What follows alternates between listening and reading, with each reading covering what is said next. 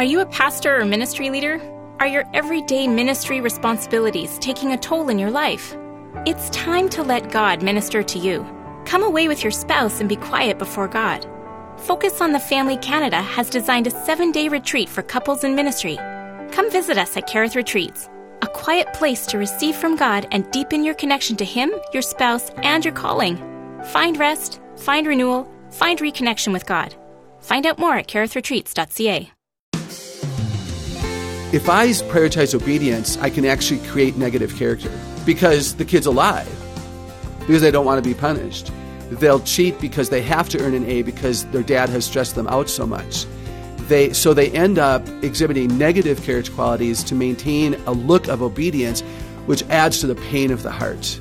Yeah. And now they're in the room crying, or now they're irritable and critical and negative and argumentative, and we wonder why. Well, it's because we created this scene that obedience is what we celebrate here. We celebrate a transformed heart, relying on the Holy Spirit, which means we better be praying for our kids. Dr. Kathy Cook joins us again today on Focus on the Family. Your host is Focus President and author Jim Daly, and I'm John Fuller.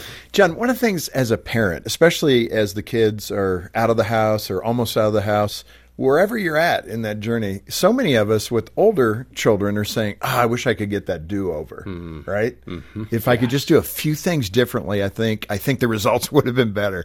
Hey, today we're going to talk with a very special guest who will give you, in that parenting seat, some great advice to concentrate on character development, even more than behavior. And that's the cornerstone of what point we want to make. And Kathy Cook has done a fantastic job in her book, Parent Differently.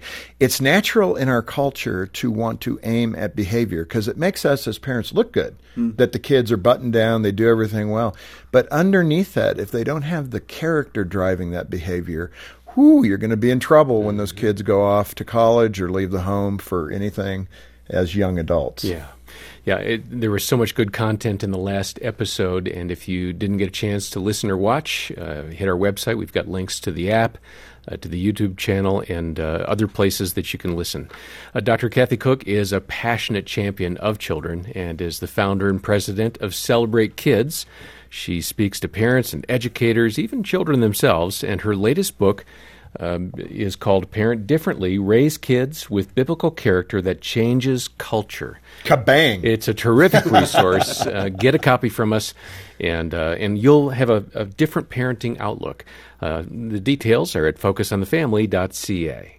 Man, I just love the title, because that's what we want as Christian parents, our kids to be equipped to change the culture in front of them, right, for God's glory, which is a good goal. Kathy, good to have you back. I'm so glad to be here. I'm so excited Thank to you. sit with you a second day. And if people miss day one, they need to go back and listen to it because there's so much rich advice. Let's kick it off. Let's go right into a question I couldn't get to last time, and that is, biblical character versus Christ-like character. Aren't they one and the same? No, thank you so much for asking. I don't think they're the same. And a lot of people are scratching their heads going, yeah, they should be the same. Well, one of the reasons I label it biblical character is I think the Old Testament and the New Testament are both important. I think the Scripture is full of so many examples for character, not just Jesus. Obviously, Jesus Christ ought to be the role model of all that we become. And there's also Esther and Daniel and Paul and Moses and David and Caleb and Ruth and so many who exhibit the qualities that we would want for our lives and for our kids. And let's call those out. Those people are in the Scripture on purpose. And we can draw from them great lessons about character, God's way and God's will for us, not just Christ-like, but biblical. Well, let me interject there, because Kathy, it's really funny when you look at the characters of the Bible, because you may not want to emulate their early lives. Right, and that's something to talk about. God is dealing with people that are not, they're kind of messed up. Mm-hmm. Think of Paul, his great conversion on the Damascus Road. I mean, he was a zealot, killing Christians, going after them, doing it out of his religious conviction, and then boom, Jesus gets a hold of him. Then it's a good man to emulate. And then he has a thorn in his side, right? But he doesn't give up or give in. It's not recorded that he sits down and complains all day, and he doesn't do what he's called to do. Same thing with David. There's bumps in the road for David's life for sure, but he's called out for having a heart for the Lord. So let's teach our kids that yesterday is yesterday, and today can be amazing. Yeah. And then there's fruit of the Spirit and Micah 6:8 and the one another's of the New Testament, and just so many passages that we need to be using to train up our children to be who God's created them to be. So that's why it's biblical character. And then speak to the emphasis of Christ-centered character. Definitely. Other-centered. I want to make sure that is dominant here. I mean, other-centered, humble, carrying the cross all the way to the finish line. So he's the example of perseverance, diligence, effort, humility, teachability, even Jesus. Just so much that's there for us. I was going to say that, there's always this conflict, it seems, between truth and grace. And, of course, Jesus was all of that. But so often we look at the fruit of the Spirit, love, joy, peace, patience, goodness, kindness, meekness, and we're going, well, those aren't really competitive, win, zero-sum game attributes. They're the exact opposite. And they tend to war against our fleshly nature. Sure. So how do you're teaching a 12-year-old, okay? Oh. Critically important. And meekness isn't weakness, like my pastor teaches. We've got to teach the words. And you guys, we have to use the words and use them well and catch our kids being good. And don't just say, hey, you were good, but say, I noticed that you took a back seat and you let your brother shine in his moment. I'm so proud of you for not indicating that you were jealous or afraid or disappointed, but you celebrated your brother. And that's our value, that we're a family that is together in unity. And thank you for showing us that today. Yeah. Kathy, the practical side of all this, let's kick off where we left off last time and speak to the core needs that our children have. I think every parent should memorize these. Oh, thanks. But what are those core needs that children have and that we as parents need to answer so that they can be healthier? Right. So security, who can I trust? First and foremost, it's the firm foundation, I pray. And then identity, who am I? We have to know who we are. By the way, we have an identity crisis in our culture because we have a security crisis. Right. When kids don't know who to trust and who to listen to and who to believe, they'll go wherever the wind blows them. And then belonging, who wants me? Purpose, why am I alive? And competence, what do I do well? And one of the points I make in the book is that it's our character that causes these needs to be met. Now, it's primarily God, the triune God. God, Jesus, the Holy Spirit meets these needs, and yet we also have a role to play. So when children are discerning, they can be secure. When children are honest, they can have a healthy identity. When children are helpful and friendly and loyal and dependable, their friendships become better, and they won't be angry that they're lonely all the time. When children have hope and optimism and other-centeredness, they'll believe that they were created on purpose, and they won't succumb to the doubt and to the negativity in our culture. And when they have skills and ability, and they're careful and they persevere and all of that, then they have competence, and they can be who God's created them to be. So character matters. It matters tremendously because these are why we are struggling. And character is a way to settle them. In adults. Well, yeah, give them confidence. And then for kids as well. Make sense? Yeah, absolutely, it does. You refer to something called the pyramid effect related to this. What's the pyramid effect and how do we apply it for children's character? Yeah, I appreciate that question. So let's go to identity. Identity is who am I? So do kids define themselves as I respect myself, I use effort without fear, I'm brave, I'm honest, I'm patient with grandma. So identity, then that allows me to be secure in myself because I know who I am. And so it goes down the pyramid, not instead of God, but in addition to God, I know who I am. And I don't have to have somebody looking at me to make me be good. I can be good because I'm good, because God is changing my heart because the Holy Spirit is real in my life. And then my belonging will be healthy because I'm agreeable and I'm patient and I have humility and I respect myself. And then if I have belonging, I have people to serve, and I'm in healthy relationships, then I believe I have purpose because we live out our purpose by influencing others. That's how character changes culture, by being influential with other people. And then our competence comes again from that identity that, okay, I respect myself, I have self-control, I'm brave, I'm compassionate, I'm careful, I'm diligent. this is who I am, and this is who I'm going to show up. So there's a spelling test, there's a math test, there's a piano recital, there's an opportunity to shovel snow at the neighbors like we talked about yesterday, or the example of shoveling manure that you talked about yesterday. I should have thought of snow, but But no, that's a real example of doing hard things that we don't necessarily want to do. But by the way, when I ask young people, how do you find your skills, your passions, your talents, and your delights? By serving. I can't tell you how many young adults and how many teenagers have raised their hands to tell me that when they served, when they initially did not want to do what Dad told them to do, they found themselves. And why? Because character shows up when you're in a difficult place or not. Yeah. But it often does because you're raising your kids to be well and do well when no one is looking. In fact, that kind of leans into the next question. What are the strengths that our children may possess? How do we identify them? And then how do we encourage them to use them in everyday life? Yeah, it's such an interesting question. I've been on the broadcast before to talk about how kids have so many strengths, but how many of us have found that their strengths get them into trouble, right? So as an example, the three of us are word smart and we can talk up a storm, but too much talking isn't good when you're supposed to be listening. So what character Have you been talking to Jean? No. That's something she might recommend to me. I live with myself, But we need self-respect so that we believe that we are worthy of biblical character and we want to use the qualities well because we respect ourselves. And we need self-control so we can use the qualities well so that Chatty Cathy is able to be quiet and put listening first because I put other people above myself. And then the third quality that'll change us is respect for others because character shows up in relationship. I don't want biblical character so that I'm known to be a good person.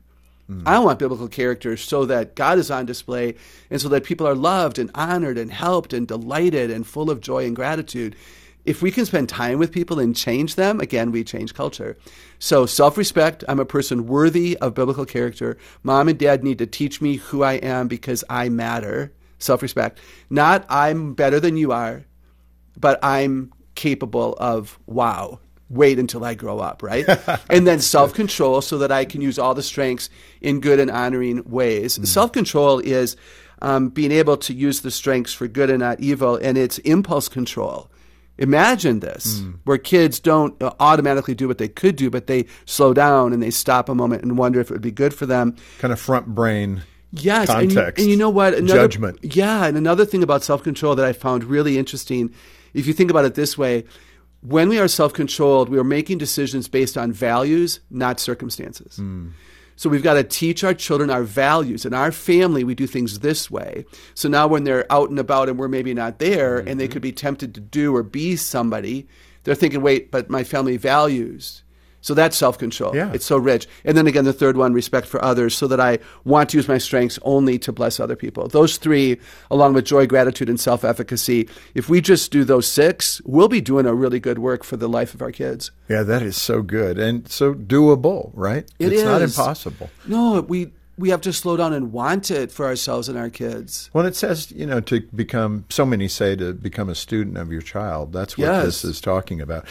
You're working on your doctorate just a few years ago, and you're thinking, okay, I'm starting to gain this knowledge, and then Jesus, like he often does through the Holy Spirit, decides to teach you a little lesson while you're working on your doctorate. What happened and what did he teach you? Oh, it's so fun to talk about this. So, forever ago, earning a PhD, and one of my assigned topics was effective teaching. So I was assigned certain books, and then I could choose certain resources that I wanted. I went back all the way back to the 1800s in the one-room schoolhouse, what made a teacher good. And then no joke, like the Holy Spirit whacks me upside of the head. And he's like, you might want to study Jesus. He was the best teacher who ever lived. Right? I mean, think about it, because we're still... And you're at a secular college. I was at a secular college. Yeah, this is even better. So I had to be really careful. And yet, Jesus, we're still teaching what Jesus taught. And he was just profoundly gifted at this. And the thing that struck me was he was different from everyone around him because of the beliefs he had about his students, whether those were the learned, the men, the women, but the children. The children back when Jesus walked on earth were the forgotten generation. If you were, they were swept behind mama's skirts. Nobody paid attention to them until their moment of becoming adults. And yet when the learned men, like who among us is the greatest, Jesus called a child out. And I picture the men mumbling, did he hear the question right? Yeah, I can imagine. Because can't you see the look on their faces? Like, wait a second. That can't be true. No, and then Jesus, when, the disciples, the people wanted to bring children to Jesus, and the disciples rebuked the people. And Jesus said, no, let the little children come to me.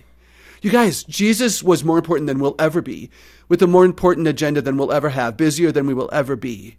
And he said, let the little children come to me. And if you continue in that scripture, it says, because in essence, they thirst for heaven. Yes. They thirst for the kingdom. Yes. And that child's attitude, that child's, pure want to learn nature.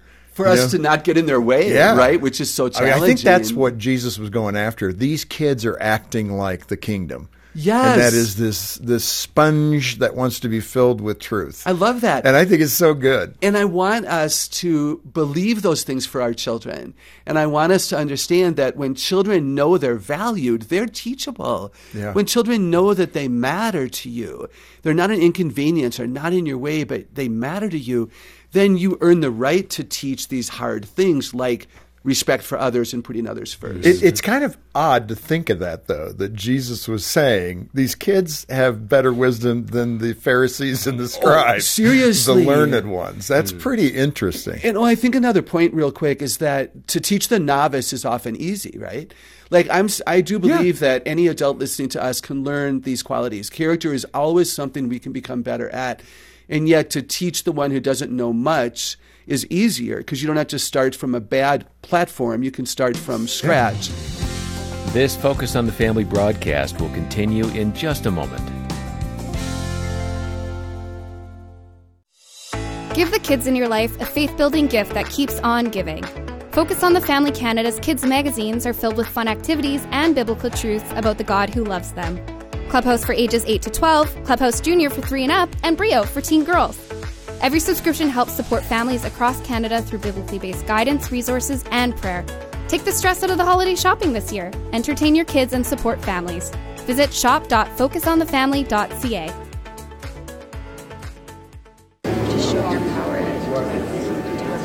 This is the sound of the staff here at Focus on the Family Canada every weekday morning at 9 a.m. Petitioning God for those with crisis in their marriage, for those who want to become better parents, and those who are lifting up loved ones to the hope that one day they will know the salvation that Christ has to offer. We'd love to hear from you too. Call us today with your prayer requests at 1-800-A-FAMILY or email us at prayer@fotf.ca.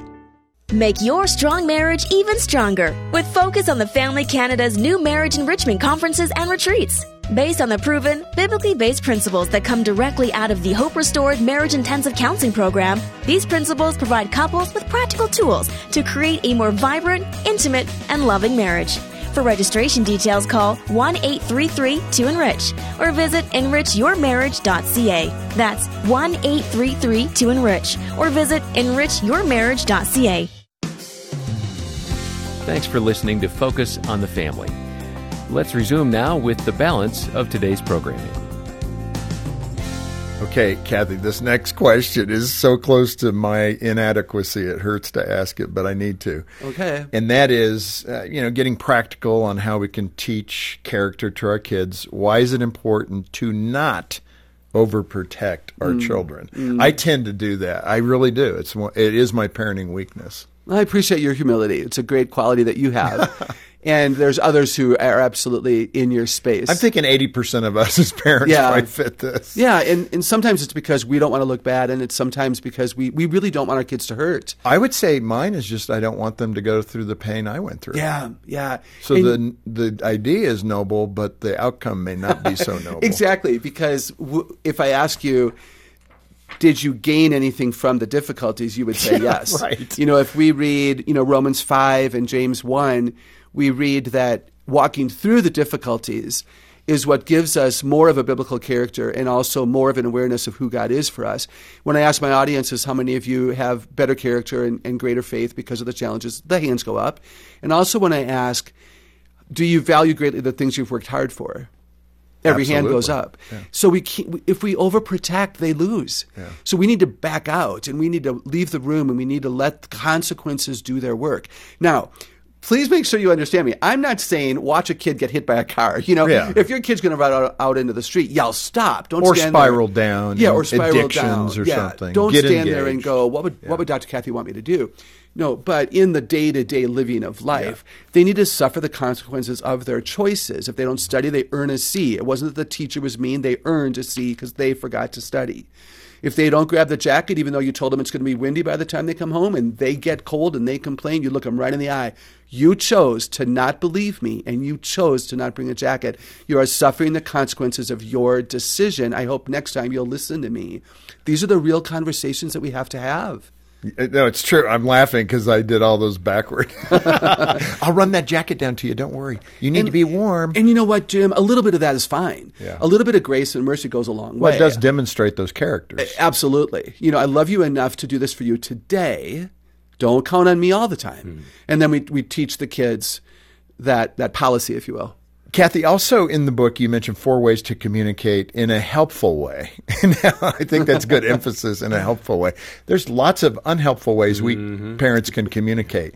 What did you do? I cannot believe you did that. That is an unhelpful example. I would agree. And John, do you have a helpful one? I can only aspire to what you just said. Maybe you could do better next time, sweetheart. Something like that. But anyway, get to the point there on helpful ways. One of my favorite ways to teach character to children is to use the word choice, because every behavior starts with choice, and all choices are rooted in a worldview, which is why we want it to be a biblical worldview. And you're saying use that word with Absolutely. them. Yeah. So, you chose to slam the door. No, it just slipped. No, you chose to slam the door. Doors don't slam on their own. You chose to talk back, which demonstrates a disagreeable spirit. You chose to not study. You chose to cause your sister pain. No, I didn't. My favorite is to say to a kid, a child came to me and said, my parents say that I'm disrespectful, but I don't know what I'm doing that causes them to think I'm disrespectful. So I talked about, do you argue, talk back, always have a better idea, push the chair into the table, do you roll your eyes? And this 9-year-old boy says to me, well, yeah, but my eyes just roll. No, seriously. I'm not controlling them. Yeah, and I'm like, no, you tell them there's a belief system you have that's telling your eyes to roll. No, they just roll. So I stared him down and I said, okay, I want your eyes to roll without you telling them to roll. And I just stared him down, and of course he couldn't do it, and he ends up just laughing. And that was the way that I taught him that he's choosing a belief that causes an external behavior that's observable. So you chose to roll your eyes. So why did you do that? Well, my dad doesn't understand me. Well, let's talk about that. What do you want him to understand about you so that you can respect his input? Yeah, meaningful conversations. The word choice, very powerful. What are you going to choose to do? What choice will you make? You chose to talk back. You chose to cheat. Well, no, but everybody around me, you chose to cheat. Put it on them, you guys. As hard as that is, if they don't understand that they made decisions, they won't know that they can change their decisions. Yeah, there's an empowering here for parents to equip their kids to understand that in the background there's always something that they can choose to do, right? Yes. Because I think I was guilty of kind of prescribing this is what you do, and I've gotten to a point in my ripe old age of saying, oh, you could choose to do that, and letting go of the consequences. Yes, let the consequences do their work. Yeah. So there's 3 more. What are they? Right. I like the phrase, you are being careful, you are being diligent, you are being other-centered, because in reality, we are not something 24/7, 365, as much as I wish that we were. So if you say you are careful, it sounds like they are consistently careful. But when you say you're being careful, it reinforces the word choice. And it's action, not character. I love it's character showing up in action. Yeah, observable. but what I mean is sometimes as parents, because we don't do that, it feels to the child like we're attacking them. Oh, yeah, good point. Their personhood. Their person. Rather than the behavior. Right. So when you're saying you're being, you're actually going after the behavior and not them as the person. Yeah, I love like that. Yeah, so you're being lazy. Well, no, I'm not. No, you are being lazy. You are choosing to sit and just veg in front of the game while everybody else in the family is busy taking care of business and you're watching us. As opposed to saying you're lazy. Right. Right. Because doesn't that sound just more like an attack? Yeah. So you are being, and then a good quality, or you are being in a negative quality, and then you follow up with that. I think that's really powerful and hopeful. And then another thing that I write about in the book, I've written about in other books, and that is the benefit of specific compliments and specific corrections. So again, using the right words. So instead of saying you are good, which is just almost a non-word, good means I've judged you and I'm happy, but it doesn't allow them to do it again. Right. We can say you are generous. You are outgoing. You are compassionate. You are being careful. You are being compassionate. You are being careful. Much more specific. It is, and it allows the kids, back to that word empowering, they want to be well. So many of my kids, they tell me, I don't mean to be a problem, Dr. Kathy. I want to be well. So they need to know. And the same thing with a specific correction. It doesn't help a kid to say, I don't want any more of that attitude. Right. I had a kid look at me once and Which go, attitude is it? It's the only attitude I have. I'm in big trouble, So I didn't know I had other cards in the deck. Yeah. So, rather than being disagreeable, choose to be agreeable. Here's how you can do that. Yeah. So being specific in our language. But again, you guys, it means that we slow down and that we're careful observers and that we have the heart of our children in mind. Oh, that's good. So good. Speaking to teaching connected qualities, now we're talking about your PhD language. What is the idea of teaching connected qualities? This was exciting to me. You know what? I don't write because I like to write. Good heavens. I like to think. I like it when the Spirit delivers new insight. And no joke, back to something we talked about in the first episode when I was in line at the airport and my luggage had been lost and I was discouraged and I started to almost complain like everyone else around me. But I realized that it wasn't just that I was patient, which allowed me to be quiet. I'm optimistic. I put others first. I tend to think well of people. And though it's a connected thing, there's a web of traits related. So as an example, forgiveness. If we want our children to learn the quality of forgiveness, which is so rich, they have to be humble. They have to be other-centered. They have to be brave. If you want children to be patient, and I've used that example a lot today because impatience is prevalent in our culture because of technology. Everything is easy, quick, and about me.